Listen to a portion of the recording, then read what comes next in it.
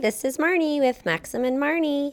We're back with another episode, and I feel so grateful to be interviewing these, and I've been getting such kind and generous feedback from our church community for listening, so thanks for all of you people that tune in to hear our stories. Maxim is a synonym for truth, and so the goal here is to have our friends that we are in community with share their stories. So today, I'm very excited to have one of the smartest people Pastor Brian says he knows. True story. Dr. PhD Allison Escalante. Welcome. Yay. Actually, I'm an MD pediatrician.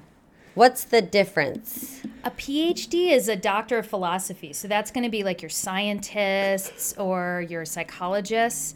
A pediatrician MD is a medical doctor, so the one you take your kids to for strep throat and baby checks and all that. She's stuff. already the smartest person I know. But both doctors, but the letters are different. The letters are different, yes. And PhDs can't prescribe medicine, whereas I have the power. PhDs. Oh, okay. But PhD, what's a psychiatrist?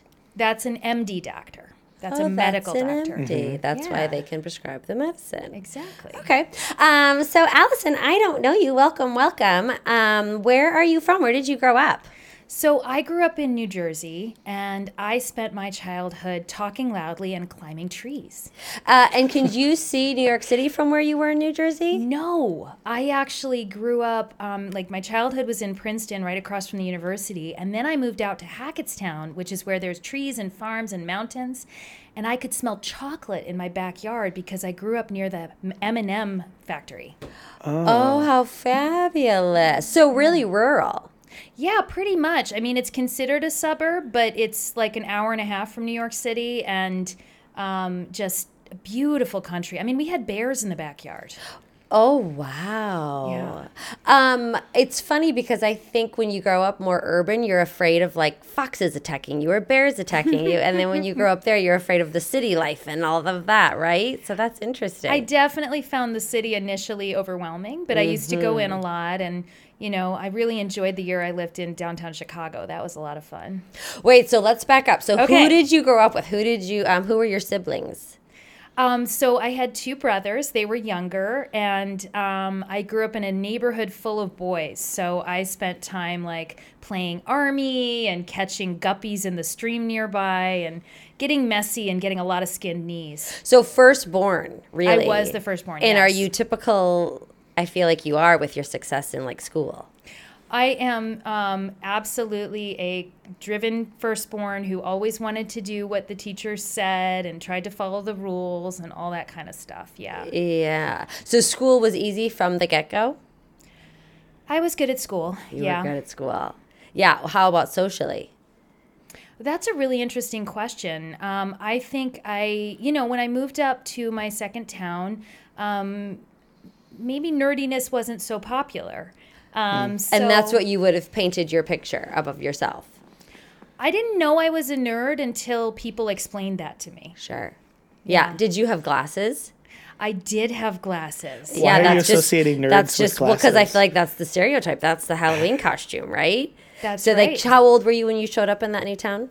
6th grade. Yeah. So that is a Tough. real pivotal time. It really so you, is, yeah. on the outside, felt pretty. You felt welcomed. No, how did you feel? Oh my gosh, I felt awkward You did. and nervous, and I'd grown up in a university town, right? And then I moved, and I was So that was super valued. so we valued big words and stuff like that. I mean, in 4th grade, the bullies picked on your posture. I'm not even kidding. And then I moved up to a town where I got picked on for good posture and for using big words. And my mom liked culture. Land's End, so I wore like turtlenecks. Sure you did. Oh my gosh. Yeah. And one of my friends, this was so funny. In the end of 6th grade, one of my friends took me to her house to teach me how to do my bangs sticking up. Yep. And use more hairspray and stuff. Yeah. What year were you born? 1977. Oh my gosh, 76 myself, bicentennial baby. So we're right in the thick of it. Yeah. So turtlenecks were phasing out in junior high. Yeah, so I feel your pain. They came back in the end of high school. Sure but did. They were really out. Sure in junior did. high. We Yeah. should bring back turtlenecks. It's getting I like cold. them. Did your self-esteem at that point come from still being smart in school? Like when you felt bad about yourself on the outside or not fitting in with the group? Were you like, yeah, but look at me with my A+? No, I basically struggled in pretty much every area because I had what's called imposter syndrome. Okay, tell us about that. Well, I just wrote a very popular article about that for Psychology Today, actually. So that must be really hitting a nerve with people because imposter syndrome is when you're successful, and this can affect kids, it can affect adults. You're successful, but you don't really believe it. You think you're a fraud, and you think that if people just saw that this happened because you were lucky or because of maybe I'm not really smart, but I just worked really hard, or maybe like I don't have anything useful to say, but I networked effectively, so it was really just luck, it's not me. And so these are people who can't believe their own success, and they just walk around feeling like if people really looked at me, they'd know I'm a big fake. Have you ever heard, I think I might have said this before on this podcast, so forgive me if I have, but Kenny Rogers was on David Letterman once years ago, and he goes, we're all three people. And at first I wanted to dismiss it as, oh, he's just this silly celebrity. But he said, I might mess this up. We are who we think we are who you think we are, and we are who we truly, truly are. And his story was that when those three are the closest related, like how authentic and genuine you are, and his circle of telling this conversation was how Dolly Parton really is who you think she is. She really is who you are, and how genuinely she lives within that and is aware of herself. Is that part of this imposter syndrome where like I am not aware of what my actual own identity is in the world? And so I'm maybe thinking of myself as this insecure person from junior high, and I'm not aware of where I came to, and now I have this success? Or no, different things? I think it's mainly originated in the parent-child relationship, where a lot of times well-meaning parents can send messages to their kids that can set this up. And it's also really the message our wider culture is giving us right now, so it's really affecting everybody. But it's basically the idea that the standards are so high, I can never measure up. And so one way that parents can do this is the obvious one, which is being really critical and only focusing on what the child does wrong, or that attitude of like, you're not good till you're good, so I'm just going to point out where you need to improve. And that's sort of an old school parenting style, right? But another way that parents can do this became very popular during the self-esteem movement, if you remember that. And it's the idea of praising your kids to a level that's unrealistic. So like general praise. So like, you're the most smart, you're the most beautiful kid, you're the best kid at math in your whole class in school, things like that, without approaching the specifics. And so what kids get from that is a feeling that they're not seen, a feeling that their parents expect the world of them, and they can never measure up. And then what happens is they confess later to their therapist that they don't want their parents to know they got a B in their AP math class, which is, of course, a very challenging class, so a B would be a success. But they don't want their parents to know that because they were supposed to get an A, and they're so afraid they've let their parents down. There is a way to prevent it, and we can give messages to our kids that build genuine confidence, and those involve more specific praise, where the kid really feels seen, and where what's praised is not traits like smartness or beautifulness or being the best dancer, but effort. So like, hey, buddy, I noticed you worked really hard on that math homework today. You really put in that effort, and I respect that.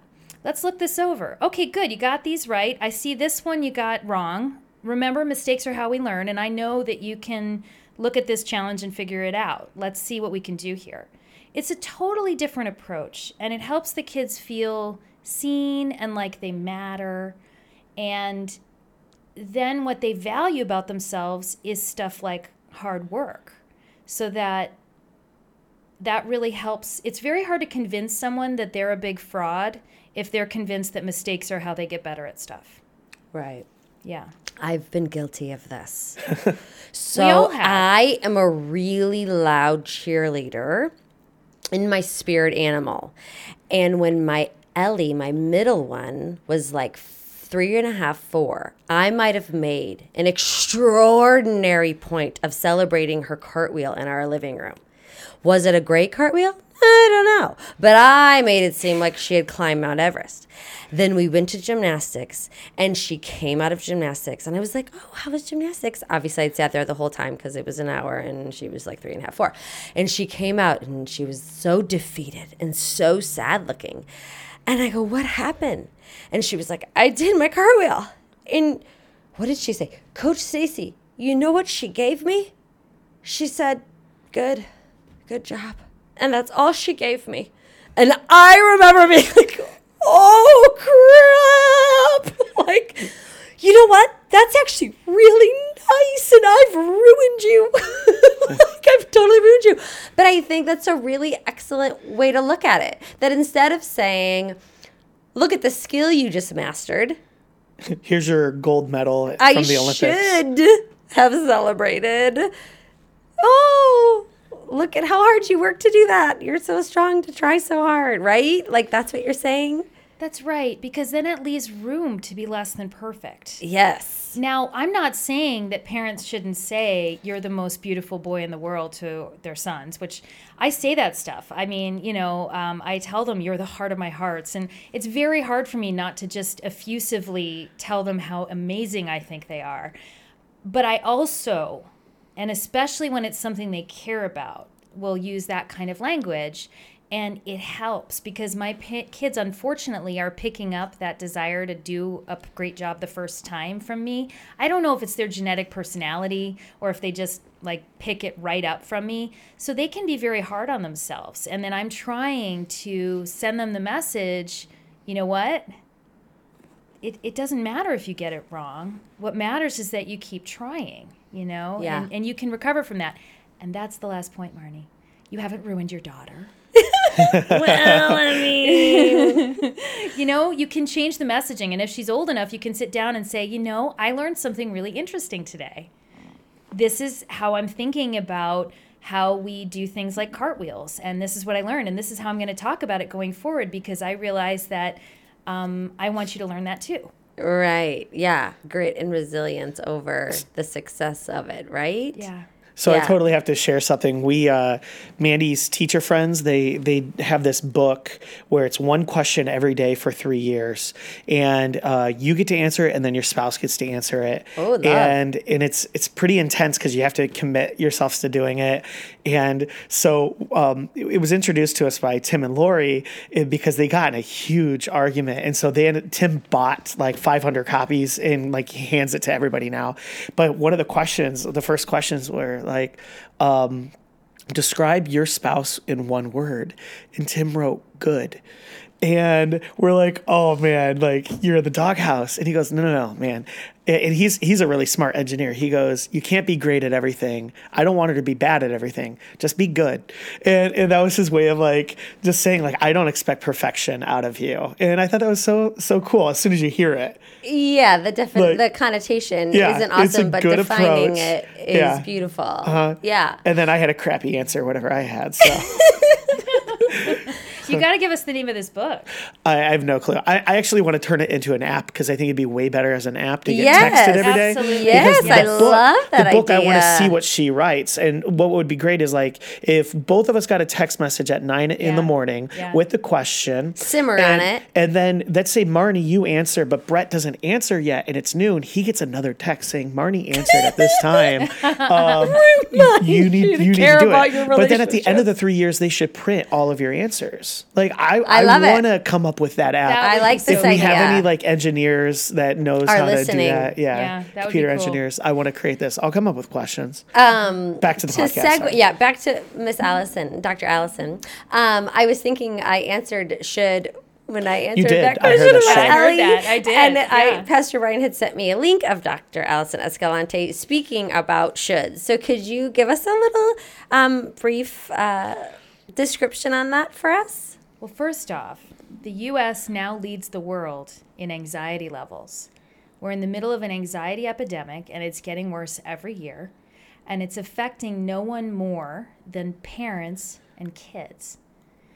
When parents are anxious, that anxiety is contagious, and our kids pick it up from us. And it's driven by a culture that constantly tells us we need to be getting it right for our kids. We need to be meeting all their needs the right way. And if we mess it up, we might just mess up our kids for life. And I call that the should storm. You should do this. You should do that. You should definitely not do that other thing. Haven't you heard? Didn't you know? You shouldn't. You should. And we're bombarded with this. And sometimes it's just in our own head, right? So we look at our kid, and instead of interacting with our child, we're interacting with our own anxiety. And we're driven by the should in our head, like that auntie who said, "How can you let the baby cry like that? You should comfort them," and so forth. Sometimes people are being pulled by shoulds in different directions, so it's like a war inside our own head. This should storm is driving us to feel disconnected and distracted from our kids, and it's driving our kids to feel disconnected and distracted too. But just in case you think I'm blaming parents, I'm absolutely not. By talking about the culture of should, parents are starting to notice that this is not all their fault. And when we recognize what's driving us, we can make a change. Like what? Well, I mean, if you're being driven by anxiety and that's leaving you distracted and disconnected with your kids, don't you want to connect with them? Don't you want to parent more skillfully? And also, this anxiety epidemic is stealing all our joy. We're so worried about getting it right. We're so worried about our kids that it's really hard to enjoy them. So it's about getting back to joy, too. I just think your observation of our culture is head on. Like families that we're in community with, of my friends, myself, even just you're absolutely right. Like consumed by anxiety, peer pressure of what we should be doing, living up to how I should be raising my child. I completely agree. So as you're saying this, I'm like, okay, I need the pill. And I think you're so careful with your words to say, well, because you're like, Marnie, you're like, what do you do? Allison, you didn't say, well, you should do this. But you're like, well, don't you want something else? Yeah. Well, obviously I have an idea on how to help, but like, here's an example, because I think once you start coming out in the public as a quote unquote expert, people start to, it's really interesting because sometimes in my practice, parents will look at me and talk to me as though I never mess up with my kids, as though I never yell at my kids or feel ashamed of the way I've behaved toward them. And that's not true at all. I mean, one of the reasons I've been so motivated to figure this out is because I'm a worried mommy myself. Mm-hmm. And here's a great example of this, right? I thought I had gotten so far with this.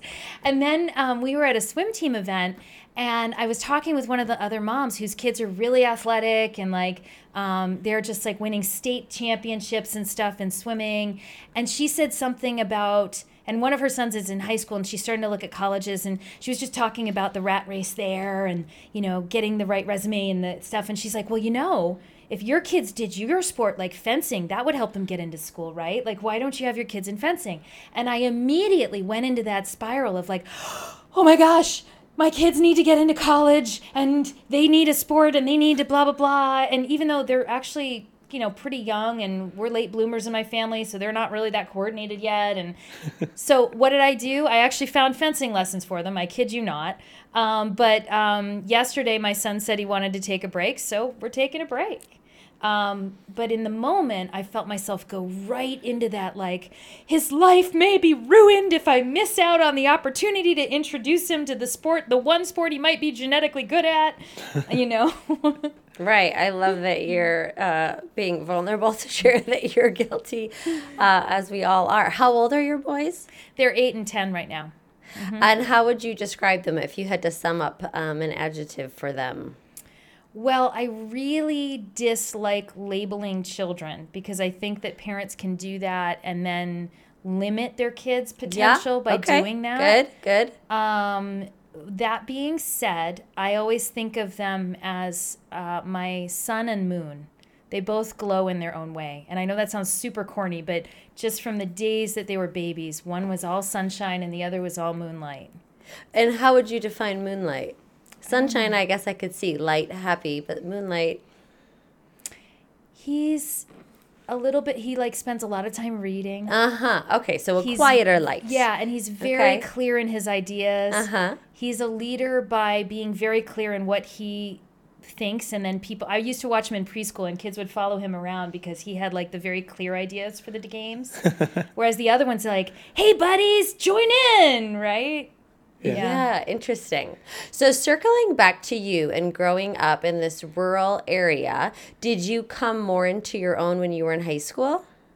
I did. Yeah, okay. So what did you find there that Well, I think it was really just the fun experiences with friends, especially outside of school, right? So remember when we used to spend 3 hours on the phone with our friends after school? for sure? Talking and talking and talking. I mean, that was great. And then we used to go rock jumping, which was so much fun. So we'd go out to the state park, and there were these rivers, and there were huge boulders in the rivers. And so you'd have your hiking boots on, and you would just run across the rocks. I mean, it was fantastic. So And very bold. my parents probably would have had a heart attack. I would have had a heart attack watching my kids do it. But at the time, it was just fantastic. It was Yeah. boys and girls, and it was like just nice fun. Yeah. Exciting, thrilling a bit. It was thrilling, yes, Yes. especially to have that moment of like, I did that. Yeah. And so then where did you go to college? Where did you end up going? So I ended up back in Princeton for college. And Princeton's like an Ivy League school. That's correct. And it's Yeah, very fancy. that's correct. Yeah. So were you like, I'm never going to get in? Or were you like, oh, no, I'm going to get into Princeton? oh no, I was completely shocked when I got in. Oh, okay. Yeah, in fact, I was actually surprised when I got into my state school, and I remember crying tears of relief. And my guidance counselor thought I was insane. But So you just yeah. kind of had this pressure on yourself, or what? You feel like, I think it was that imposter syndrome. I think I just really didn't understand that my grades were what they were, that my activities were what they were. And the other thing is, again, speaking to the sports thing, one of the reasons I went to Princeton was because I was recruited as a Division I athlete. So that what helped. did you don't play? know. Fencing. Oh, Wait, how funny! I didn't know that. Okay. Yeah, A yeah. fencer. Yeah, absolutely. When did you start that? Oh, wow. Sophomore year of high school. No, junior year of high school. Okay. So I had 2 years of fencing and then got recruited to college. Talk about feeling like a fraud. Like, Okay. Yeah, but Yeah. you are enough. Yeah, and soaking that moment in. And so you had the mesh silver thing over your face. Oh, yeah. And then you were all white canvas. yeah. And a real point. Like if it pierced you in real life, you could have been pierced. I think you're thinking of the 1800s. Okay. So I've never seen fencing. fencing, the tip is blunt. Oh, okay. And it's set up to an electrical array so that when you depress the point by getting a touch, a light goes off. So but On it the sword. well, through it on a machine that's hooked up. Okay. Yeah. You've But never. You need to watch it on the Olympics. It's Yeah. pretty cool. I feel like Dude. I've seen a smidge on the Olympics, Yeah. but I don't think I've paid attention to this light It's not and the zapping. most TV-friendly sport because the action is very, very fast. Yeah, and what's it's so really, fast. really happening is super fast. So very hard to follow unless you've actually been a fencer. Can Yeah. we get in like a Nerf gun, or not Nerf gun, a Nerf sword fight sometimes just to see like how quick you could strike? So you're it's a hand eye. problem because when my kids try to practice with me, I always end up hurting them. Yes. And I try really not to. Fencing hurts. You get covered with bruises. Oh, and, I you know, believe it. imagine. I always got asked at my checkups if someone was hurting me, and I'm like, no, I'm a fencer. Like That's we would wear hilarious. like long sleeve dresses to all the college formals and stuff, you know. So Wow. did you fence all 4 years? I did, yeah. Mm-hmm. And that community, was that your friend group at Princeton? No, my friend group was really a bunch of scrappy nerds like me. Yeah. And they were also, and when you went in freshman year, you went into, I was just going to presume, but you went into medicine?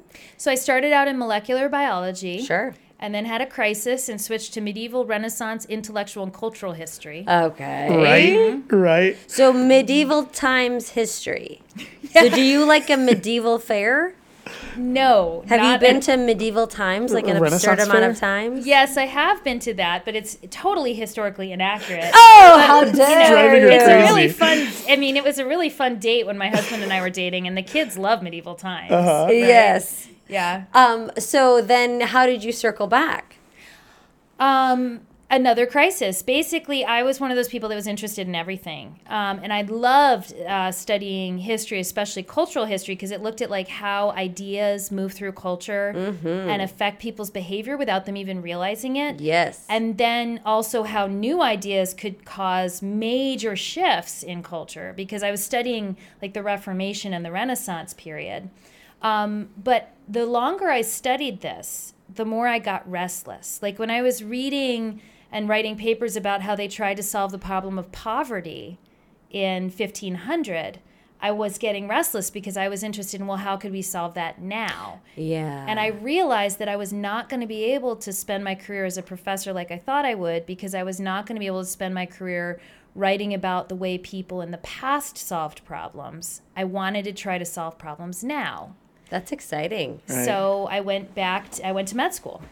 Yeah. And so then you went to med school at Princeton? No, And- Princeton doesn't have a med school. They don't have any practical departments at Princeton. So it's all very philosophical. Indeed. Okay. Indeed. I Yeah. didn't know that about Princeton. Yeah, they don't have a business school or anything like that. Oh, I think I like Princeton more than I thought I did. Yeah. It was fun. Yeah, I like that. So was a cadaver gross to you? So if you become a doctor, you have to have two minds. There's doctor brain and there's your other brain, right? So cadaver lab was a very intense experience for me, and our school did it in an unusual way. We did it for an entire year, where most schools only do it for a semester. So on the one hand, I was totally fascinated, and really, these were people who donated their bodies, so it was something that we approached with respect, and our school really treated it as a sacred thing. But at the same time, there's no comparison to being able to, I'm sorry if this grosses everyone out, but to be able to pull on a muscle and see how it moves the attachments. You learn the body in a way that you can't any other way. And yet sometimes I would just be hit. I would look at this body and I would say, I wonder who loved him. You know, Really I would go into say. the person of it. And I would feel that, and then I would do my best to move out of that, which was actually good practice for being a doctor, because there Yes. are times where you have to move into that clinical crisis brain. Most of my time I spend in the empathetic, compassionate part because I'm general pediatrics, but there are times where you just have to shift. Yeah. Especially when a kid's not breathing well or something, Sure. and you just go into action mode, and feelings don't really matter right now, and then we'll address them a little later, you know? So you have to have those two minds as a doctor. You have to have the mind that gets excited and interested about a difficult diagnosis, and you have to be able to do that and ignore for a minute the pain you feel about the fact that you're about to tell a family that this child has a terrible diagnosis. Right. And if you don't get excited about it, you can't do a good job as a doctor. And at the same time, I go home and I cry on a regular basis when I have to give. do. Of course I do. You do. Of course Because you I do. carry that. Well, crying is a great way to let things go. Yeah. Yeah. A healthy way to react It to is. it. It's a very healthy way, yeah. What's the weirdest diagnosis you've ever given to somebody? Like most bizarre that you were like, I never thought I would see this out of the textbook, or I never expected to see this in real life. Bizarre is probably not the right word. 'Kay. But Interesting, the one that unique? I feel that I'm allowed to share, Okay. given patient privacy concerns, Yeah. would be more just, this is actually probably going to sound like a brag, but I was really proud of this one. This was a good doctor day, right? So I had an 18-month-old child come in who was presenting with symptoms, and I got that tug in my gut, the doctor intuition. And I said, this kid has Kawasaki disease. I know they do.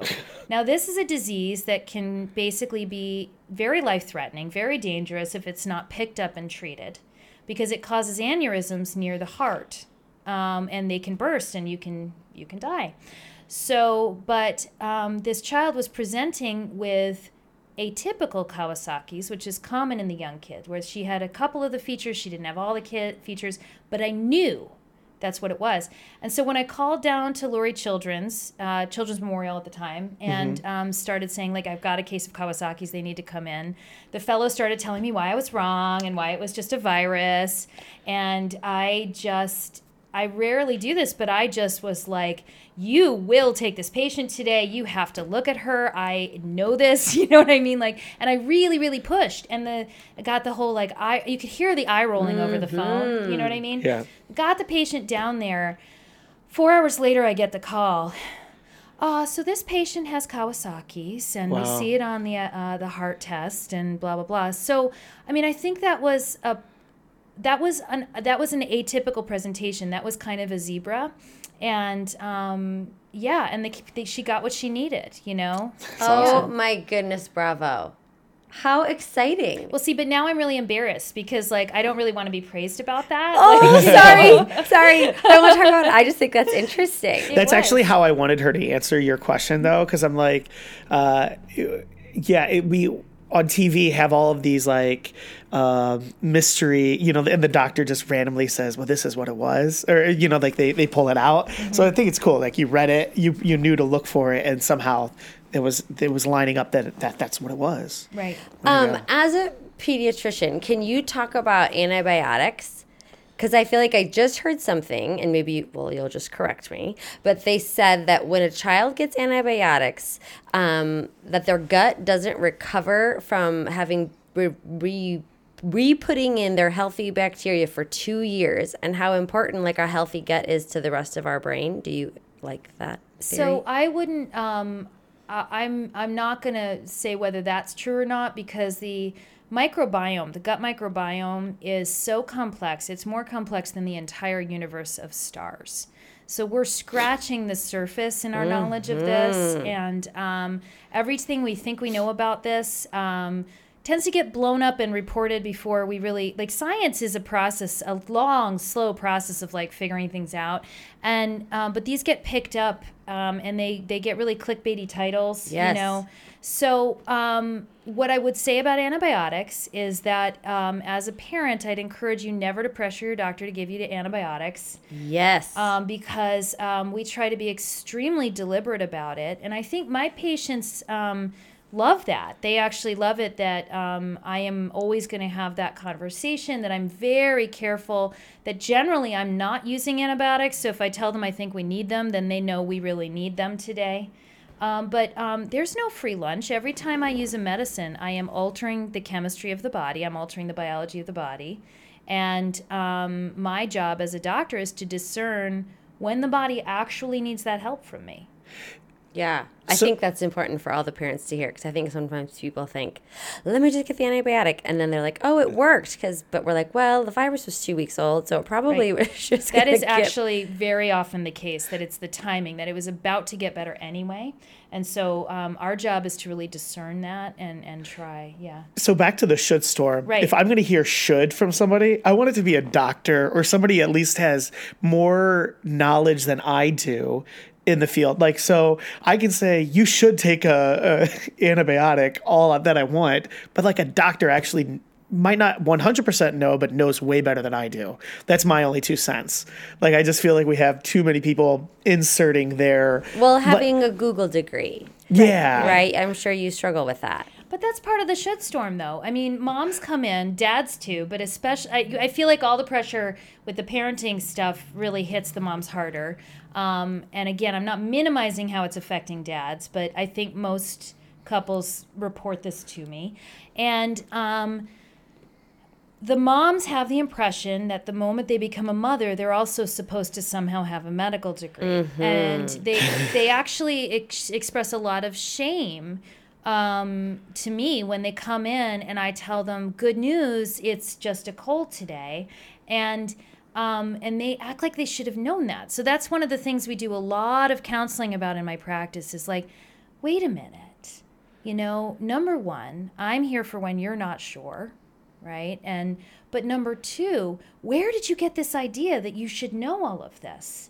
And that motherhood provides this divine knowledge to you, right? Right. But that's all, there's terms for this stuff. There's the motherhood myth. There's the motherhood goddess myth, right? And all of this is part of this driving culture that you should know, you should have known. If you don't know, you're going to screw up your kid, and you should be worried about that. Are you guys interested in knowing what to do about it? Yes. Sure. Yeah, let's hear more. So it's all well and good to identify all this anxiety and pressure we're feeling, but we need to then say, okay, well, what am I going to do about it? How am I going to parent my kids more skillfully? And so what I teach people is when you're feeling anxious, when you're feeling that should, sigh, see, and start. Do you remember what we were taught to do about when we were lit on fire? I love Stop, that drop, and roll. Right. We were all taught that if I heard we you. suddenly caught on fire, we should stop, drop, and roll, right? So I tell people to sigh, see, and start. So, okay, you feel... So sigh, take a breath is what you're saying. Right. Take a breath, when you take feel a beat. when you feel that should, take a deep breath. Sigh is ideal because when we sigh, we take a deep breath in, but most especially we let it out very slowly. Okay. And the slow out breath is sending a message to our autonomic nervous system that we're safe. So when we're anxious, we're actually in the fight or flight response in our nervous system. And our nervous system is old. It doesn't know the difference between being chased by a lion and being worried about my kid eating their vegetables. Mm-hmm. And so when we're in fight or flight, we are not really very good at being parents.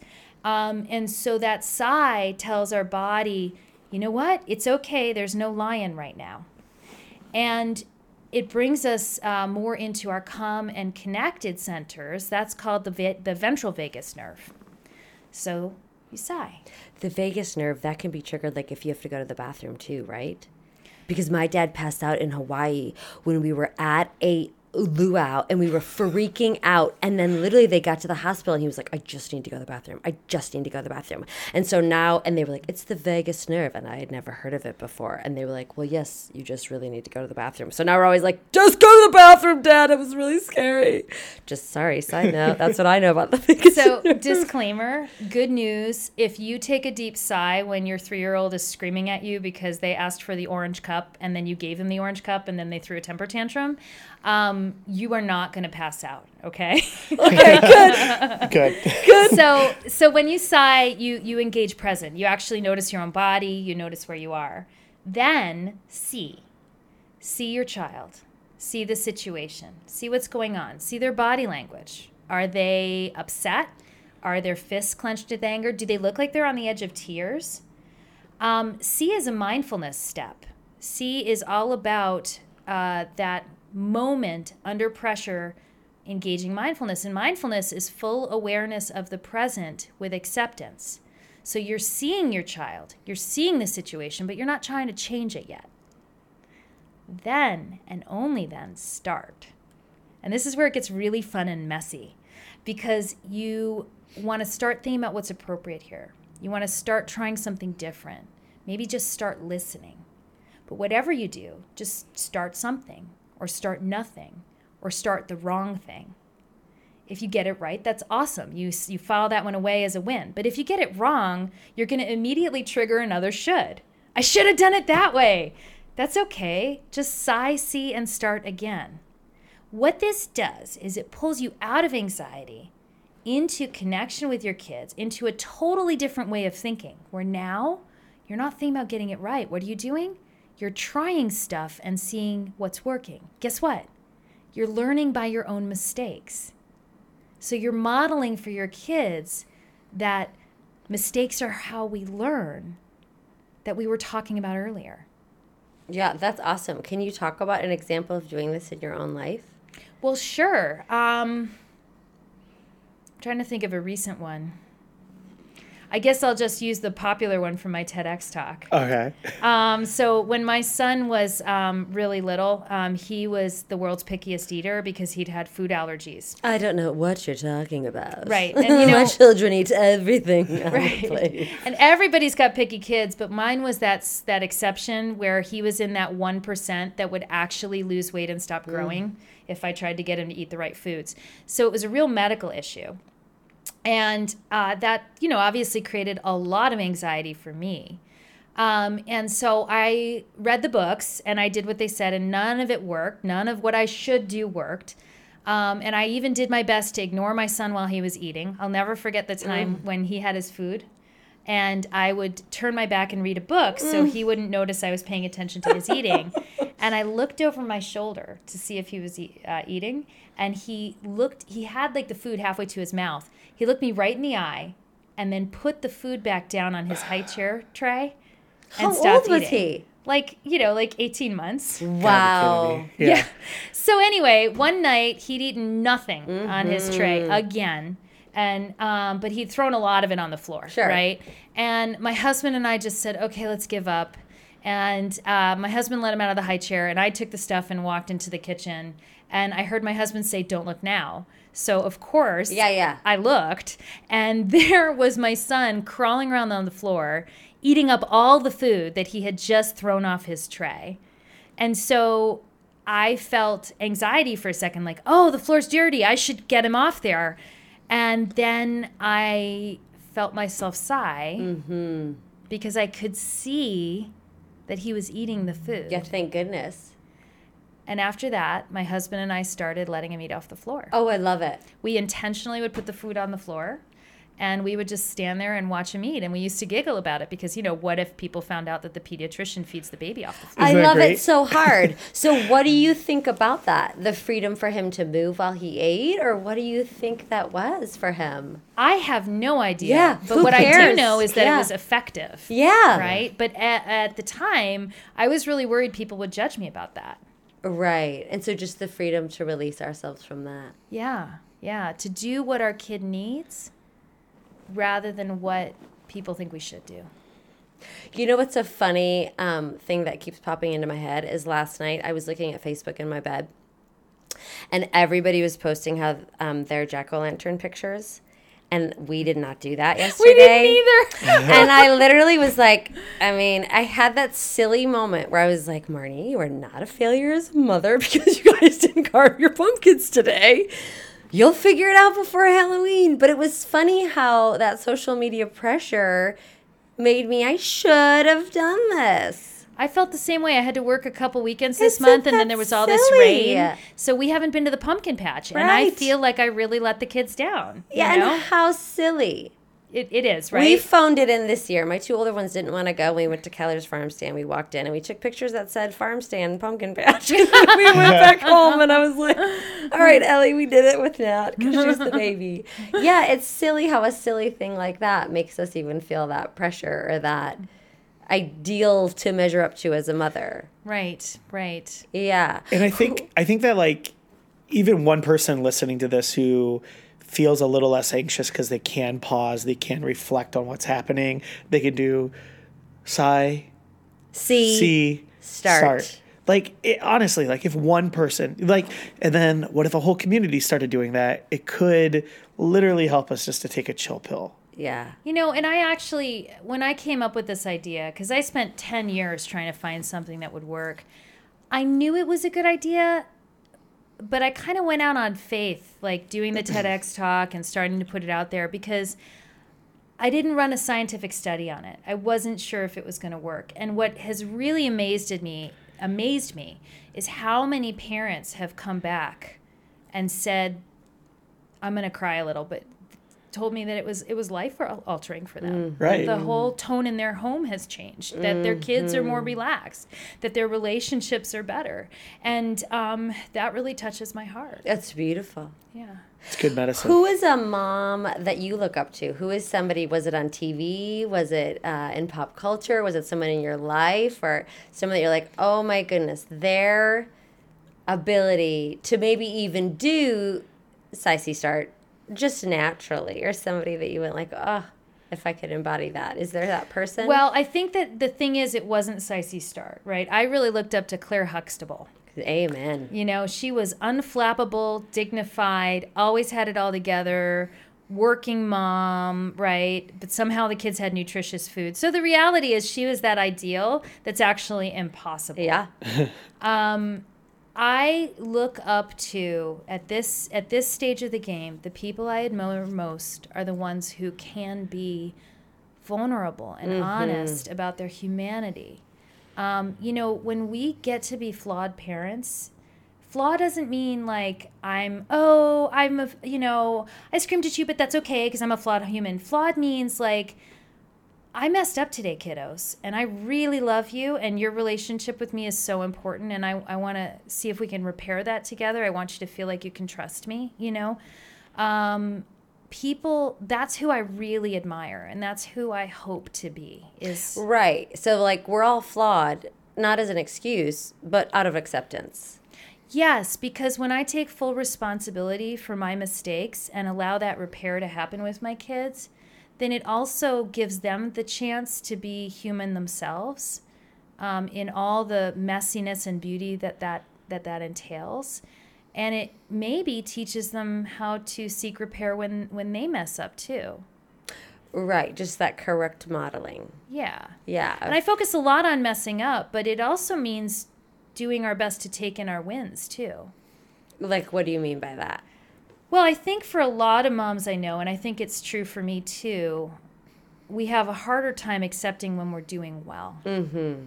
We say to ourselves, oh, it's because I have a great kid.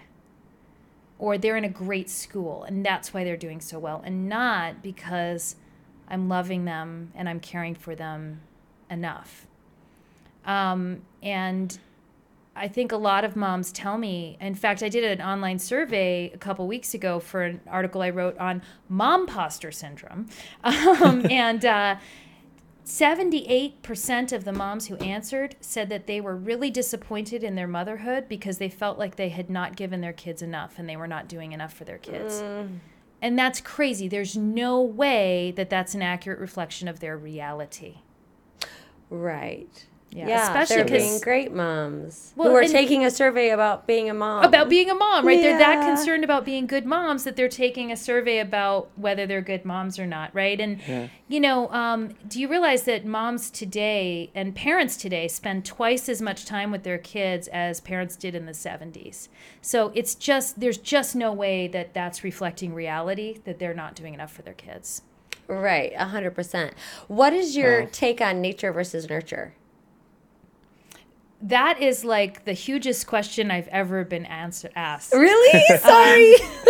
Because in terms of She asks this a lot, actually. I don't know. Well, I guess just because it was an idea that really flipped for me. I remember so? in college, I took I was at NIU. It was called From Womb to the Tomb. It was a great professor. I wish I could give a shout out. But they were talking about learning, as your child is learning gravity and how when you know the developmental stage of your child, how that allows you to have grace and patience and excitement for that instead of like annoyance with dropping food on the ground. Okay. So it was this great class. But I remember then being like, oh, nurture, like 80%, nature 20. And then I had children, and I was like, oh, dear God, like nature is like 80%, and I'm doing 20. But then when I hear you speaking about the sigh and the seeing and the starting and how that can really flip a tone and the way that you use vocabulary with your children, then I think, well, gosh, that is a lot of nurture that's going to affect their identity and their esteem and where they feel validated from. So now you're flipping it on me again, I think. Let's put it this way. Number one, sigh, see, and start makes questions like that irrelevant. You can stop worrying about it because it allows you to engage with the child you have. Not the child you want, not the child you think they should be, just the child you have. Wow. Number two, nobody knows how much is nature versus nurture. Scientists have been, and doctors and child developmentalists and psychologists have been arguing about that for like 200 years now. Yeah. We know a lot's genetic. I mean, for sure. And I'll tell you a quick story about that if we have the time. Yeah, go. Go for it. I'm here. When my sons were little, my older son is more introverted. I think I've hinted at that. Okay. Although he's really come out of himself in the last few years. But he used to spend lots of time like in his play gym, just like kicking on the post to make the light dance and, stuff like that. And I used to spend a lot of the time on the couch reading during my maternity leave or during my days off with him.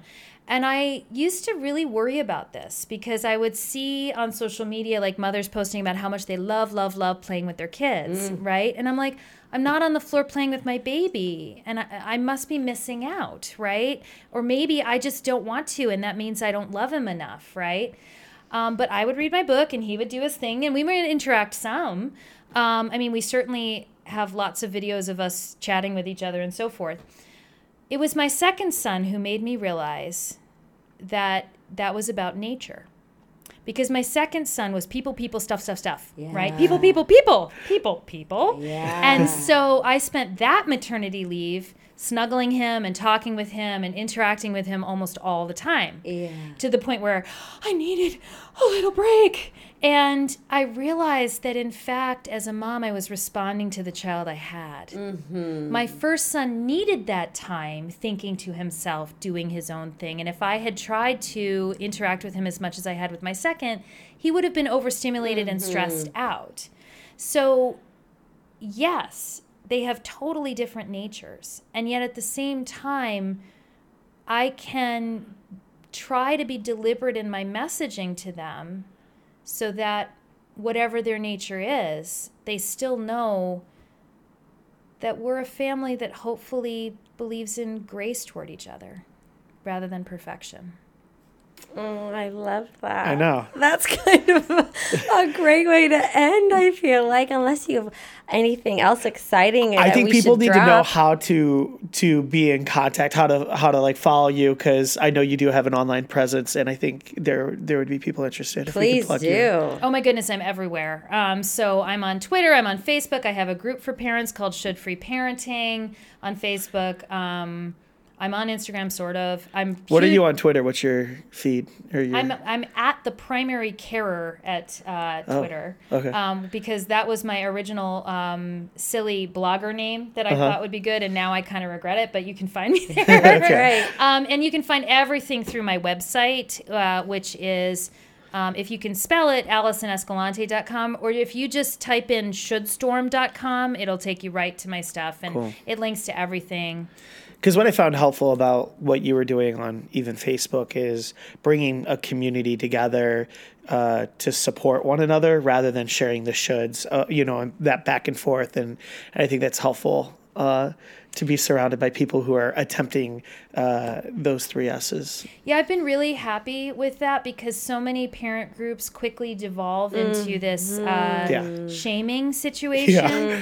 And it's actually our membership question. We ask people if you can avoid being a should'er in this group because, so I think that's been pretty great. Cool. Yeah. I love that. That's wonderful.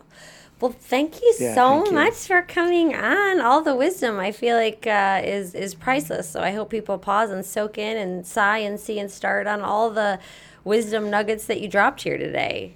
Thanks so much, Marnie. And thanks for sharing a little bit of your story too. It's fun to get to know you better. And I didn't even ask where's your husband from? We didn't even ask about him. Oh, well, he spent childhood in Illinois, and then he moved to Texas, and he was there through his junior high and high school years, and then we met in college. Yeah. And Matt's what a does great he guy. do? He is actually in marketing for Miller Coors. Oh, beer. Can we say the cool thing that so they come over to our house, their family, and I pull out a beer for him, and he's like, that was the marketing campaign I did. So yeah. So I tell everybody that now. I'm like, see, he did this kind of stuff. So Yeah. how did you guys end up in Illinois? So we planned our lives together because he started out in chemical engineering. And so he got his first job doing research at Merck, and I did medical school. And then he really wanted to do something different. So when he was getting his MBA at Duke, I did my pediatric residency there. At Duke. Yeah, nerd school. And then These are so cool. right? And then, that was cool because he was in the grad school, he could get us tickets to be on the floor with the Cameron Crazies for basketball. So that's was cool. fun. Yeah, Yeah. that's really fun. That's not nerdy. No, it was so cool. And then he got his first job up in outside of Chicago at Kraft marketing cheese. And so that brought us up here. Yeah. And so then you started a practice. I started working in a practice. Right. I joined a practice up in Glenview. I was and so up there then for that's how 6 you- years. And then I've been down here in Naperville practicing for 7 years now. Yeah. Wow. So that's awesome. Yay. All Awesome right. Well, part of our yay, you all. community. Thanks for being a part of it. And thanks for coming in and doing my podcast. Super loved having you. Thank you so much, Marnie. Yeah. All right. Goodbye, everybody. Bye.